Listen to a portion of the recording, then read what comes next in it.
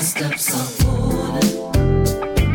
Welcome to Making Your Mark with God with your host, Sapphire Berry, where you'll find encouragement from the scriptures and discover how to run the race marked out for you. Now, here's Sapphire.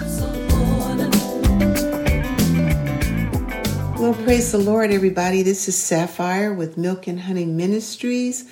I'm just blessing you today. This is the day that the Lord has made, and we want to rejoice and be glad in it. Amen. I am continuing my teaching from my book, Run the Race Marked Out for You. And I'm truly hoping that you guys have gotten a copy of it, as again on Amazon, or you can go to www.runtheracemarkedoutforyou, or you can go to Milk and Honey Ministries at gmail.com and send me an email. So there are various ways that you can get a copy of my book. But we're in chapter 1, and I'm dealing with the subtitle, Standing Taller than the Rest. But my focus today is wholeness, coming from the book of Luke and the 17th chapter. Let's pray and jump into the word. Heavenly Father, I love you today. We love you today and honor you and exalt you and esteem you and lift you up because you are a worthy God. I thank you for perfecting all things that concerneth us. I thank you for the anointing that breaks the yoke, that we have eyes that see, ears that hear, and hearts that perceive. In the name of Jesus Christ, I look to you. Holy Spirit, is your show. I look to you to be greater in me than he that is within the world. I only want to do my part. In Jesus' name, amen. So again, we are dealing with wholeness. That is my focus today. And again, I'm starting in Luke 17 and verse 11. And the word says, and it came to pass, as he, talking about Jesus now, went to Jerusalem, that he passed through the midst of Samaria and Galilee. And as he entered into a certain village, there met him 10 men that were lepers, which stood afar off. And they lifted up their voices and said, Jesus, Master, have mercy on us. And when he saw them, he said unto them, Go show yourselves unto the priests. And it came to pass that as they went, they were cleansed. And one of them, when he saw that he was healed, turned back, and with a loud voice glorified God, and fell down on his face at his feet, talking about the feet of Jesus, giving him thanks. And he was a Samaritan. And Jesus answering said, Were there not 10 cleansed? But where are the 9? There are not found that return to give glory to God, save this stranger? And he said unto him, Arise, go thy way, thy faith hath made thee whole. See, wholeness. Wholeness is my prayer for me. Wholeness is my prayer for my family. Wholeness is my prayer for the body of Christ. It is so important that the body of Christ be made whole. Listen to me. How do we effectively minister to a broken world and we're so sick ourselves? Unstable, double-minded, not sound in our souls. And see, it's our own actions that allow us or enable us to walk in wholeness. One of the definitions of wholeness is the state of being unbroken or undamaged. And we're talking spirit, soul, and body, because sickness affects more than the physical state. It can manifest itself in every area of our beings. And when we examine Luke 17, we can see Jesus had already healed the man and the other 9 also. And you know it's so because that's the reason the Samaritan came back. He could see that he was healed before he ever made it to the priest. It was the responsibility of the priest to pronounce whether a man was clean or unclean, whether it was leprosy or some scabby disorder, because leprosy had a distinct look to it. The hair would turn white on the sore and around the sores, and the sores would go down deeper than the skin level. And the priest was familiar with the look. He knew if they were a leopard or not. I want to read an excerpt from my book. And for those of you who have my book, it's going to be on page 6. And it talks about leprosy was a dreaded disease that was contagious. It caused severe disfiguring, skin sores, and nerve damage. During biblical times, one with leprosy was considered as dead, as stated in Numbers 12:12. Leopards were completely separated from the community. Complications from leprosy usually included blindness, disfiguration of the face, including permanent swelling, bumps, and lumps, kidney failure, muscle weakness that led to claw-like hands, an inability to flex the feet, permanent damage to the inside of the nose, and permanent damage to the nerves outside the brain and spinal cord, including those in the arms, legs, and feet. While working in Africa as an exchange student, I spent time in a leprosy colony doing my research. One of the patients had lost their fingers, toes, and nose, since once the limbs become deformed, they would fall off. Some of the patients had a half a foot left, and very few could walk without crutches. Neither did they have any feelings left in their hands, feet, or legs. Jesus told the 10 disciples to go show thyself to the priest. It was the priest's job to examine the lepers to determine if they were clean or if they were unclean and still considered a leopard, as seen in Leviticus 13. Before the one Samaritan could get to the priest, he saw that he was healed. That's when he turned back to give glory to God. It was through his act of gratitude that he received wholeness, not only healing. Healing brought the disease to a halt, while the other 9 received. But wholeness represented restoration. His limbs, nose, nerves, and spinal cord were all restored, along with the life of the disease coming to an immediate halt. There were 10 that cried out to Jesus and 10 that were cleansed and healed, but only 1 received healing and was made whole. It was the stranger that went back to glorify God, giving him thanks. There were 10 that left through the gate together, but 1, the Samaritan, was more honorable, and his actions caused him to walk in wholeness. I just think it's just so important.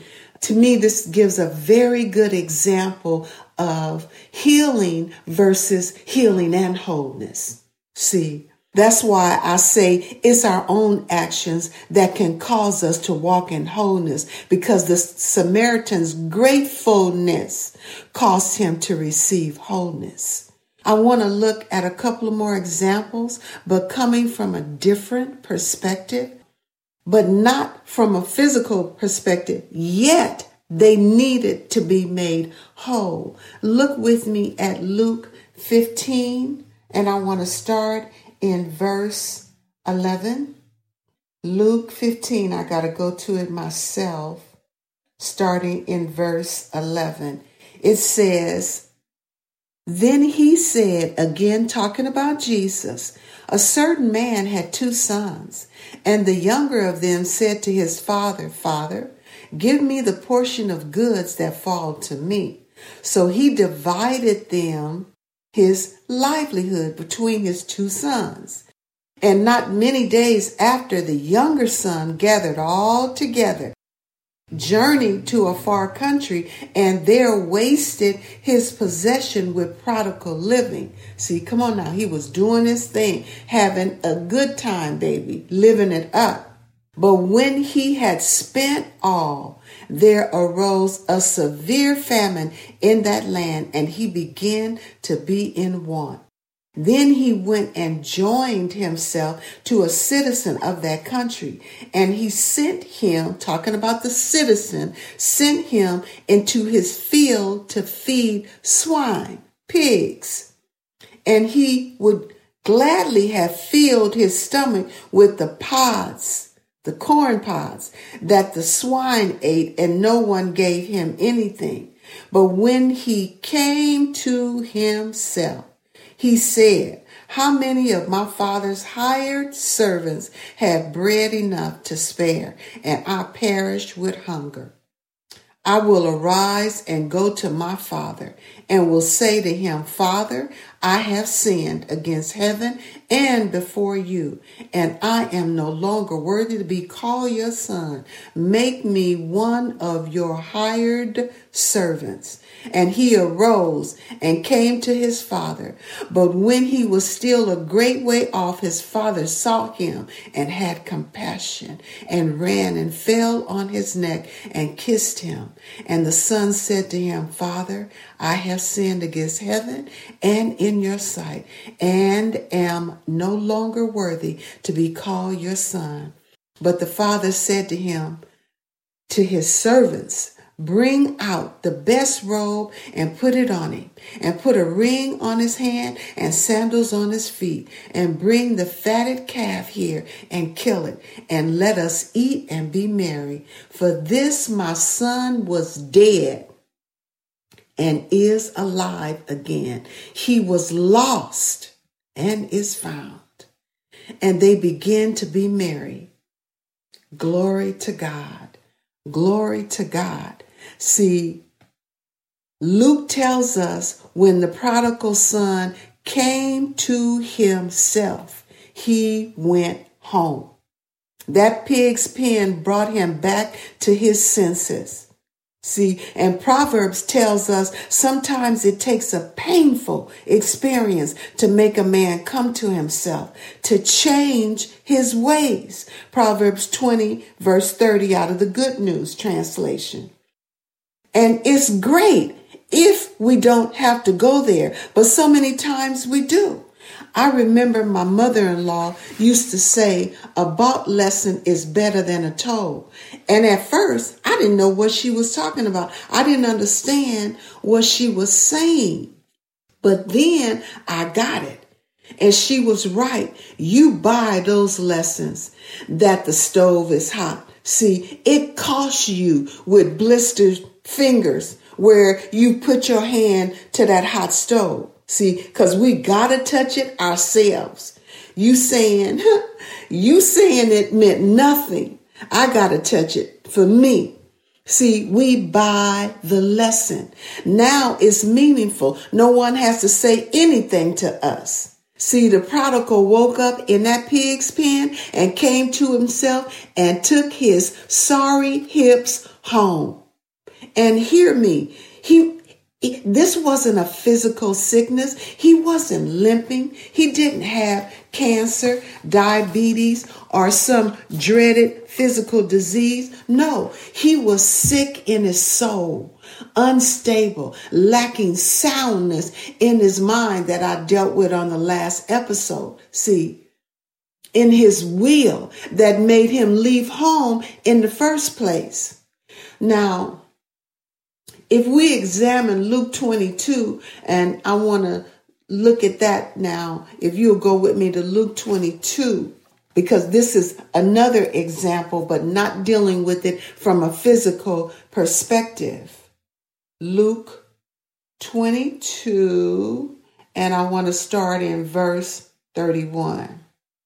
It says, and the Lord said, Simon, Simon, indeed, Satan has desired for you. Satan has asked for you that he may sift you as wheat. But I have prayed for you that your faith should not fail. And when you are converted, when you are changed, when you have turned, when you are transformed, strengthen your brethren. But see, Peter, with his cool self, popped off and said, Lord, I am ready to go both with you to prison and to death. See, he wasn't ready. How do I say that? He wasn't ready. He's telling Jesus, I'm ready to go with you both to prison and to death. Yet in reality, he denied even ever knowing him. See, he wasn't ready. He thought he was, but Jesus, being Jesus, knew he wasn't, which is so true with many of us. You know, studying this out has made me understand and see on the other side. We think we're ready, but the Lord knows that's one of the reasons some of the things we're praying for hasn't manifested yet, because we're not ready for it. And Peter had not matured yet. The change necessary to take place in him had not manifested itself. Because hear me now, when Jesus died, Peter was the man. Peter stepped into the shoes of Jesus Christ. You go back and read the book of Acts. Peter was the man. And that's why Jesus told Peter, Simon, Simon, Satan has desired. See, and in the Greek, that word means demand. Satan has demanded to have you. Because Peter was the man. And Jesus knew what was down the pipe, and Peter wasn't ready for it. He wasn't ready for that spiritual transformation that would take place within him. Change. And hear me. Again, it wasn't physical. See, it was spiritual first. It's always spiritual first. Then it's acted out in our mind, in our will, in our emotions. Come on now, in our intellect. But that transformation takes place first in our spirit, in that spirit man, because God is spirit. The Holy Spirit is spirit. Everything comes through our spirit man first in reference to change, in reference to growth, in reference to renewal, in reference to refreshing. See, and the bottom line is whatever it takes, we must be made whole, whereby we're ready for the master's use. The whole world is going to hell in a handbasket, as Rod Parsley would say. Come on now. Because the world is sick, and you see it. You see it everywhere. It's pathetic. You see it everywhere. You know, you see it when you turn on the TV. You see it if you step out of your house. The other night, I had gone to the gas station. I needed to get gas. And I had actually pulled in and was getting my gas. Now, this black car pulls up behind me. And he's not pulled up behind me, whereas he's waiting to get gas once I pull out. But he couldn't do that anyway, because there was a car in front of me also that was facing me. So that car had to back out, and I had to back out. Now, he pulls, like I said, he didn't pull in behind me like he's going to get gas. He pulls behind me sideways where he blocks me in and I can't get out. So I'm just continuing to get my gas, but I'm thinking about it and looking at him, and wondering, what's his trip? Where is his head? Like, man, don't block me in, move. So I finish getting my gas. Then I walk around and get in my car, turn my car on, and even attempt to move backwards, like to let him know I need to get out. And I don't know what he was doing. I don't know if he could see me, if he was watching me, or if he was on his phone, because his windows were tinted, so I couldn't see inside the car. But I had to honk the horn and get out of my car, and wave at him and tell him, man, move. you blocking me in like this? Then he proceeds to move. But the whole time is like, who is this nut butt? Is he going to pull a gun on me? The fact that I got out of my car, and I'm honking the horn at him and telling him to move. Because I'm here in Texas, and we have a no carry law. Like, you don't even have to have a license to carry a gun, and you can just carry it open. Like I said, it's so crazy out there. The world is going to hell in a handbasket.